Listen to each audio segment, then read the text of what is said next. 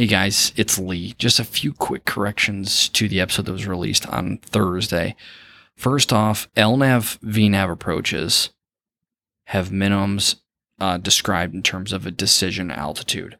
In the episode, I originally said minimum descent altitude in MDA, but it's actually DA, just like all the other approaches that everybody's familiar with a glide slope. ILS, of course, has a glide slope. LPVs, low glide performance with vertical guidance, has a glide slope. And an LNAV VNAV is just a precursor to the LPV.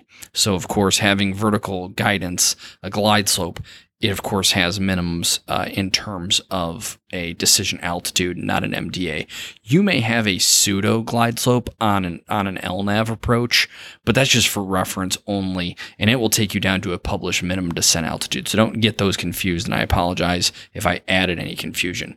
Then, descending below MDA, I kind of emphasized a couple things.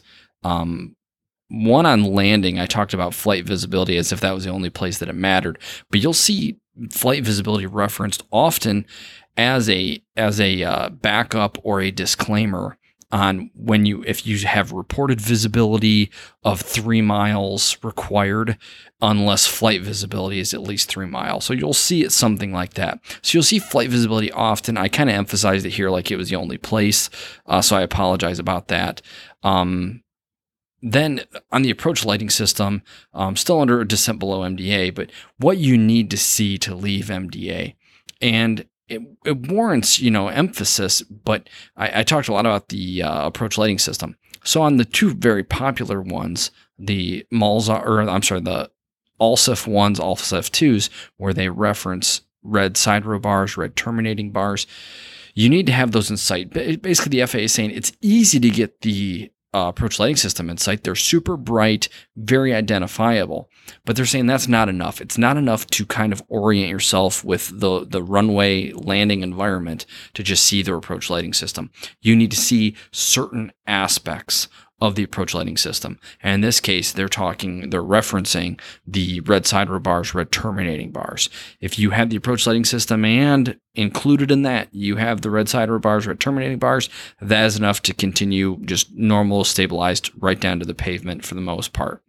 Obviously maintain your flight visibility, and chances are if you see those, you will, as you progress towards the runway, you're going to pick up more and more visual cues, helping you identify and orient the landing runway very easily. But let's say you're shooting an approach that has an approach lighting system doesn't even have side row bars. Then you're going to default back to any of the other visual cues, like the runway centerline markings, any runway markings, the runway lights, the threshold lights, any of those other items that we listed. So those would allow you to just keep going in to land. The approach lighting system is special just because it is so easily identifiable. They don't want you just to be able to pick up the bright white lights and that be good enough, because they're so bright. I mean, they're almost disorienting how bright they are. So they're easy to pick up. They want you to have a specific aspect of them in sight to kind of determine how good is your visibility actually. That's kind of the point. So I hope I clarified all those things. Definitely feel free to send me an email, guys, with any questions, comments, concerns. FARAIM@leegriffing.com. I'm sure I'm going to get some comments on this. Just wanted to get out ahead of it when I re-listened to it. And I appreciate you guys keeping me honest. Thank you guys so much for listening. We'll talk to you soon.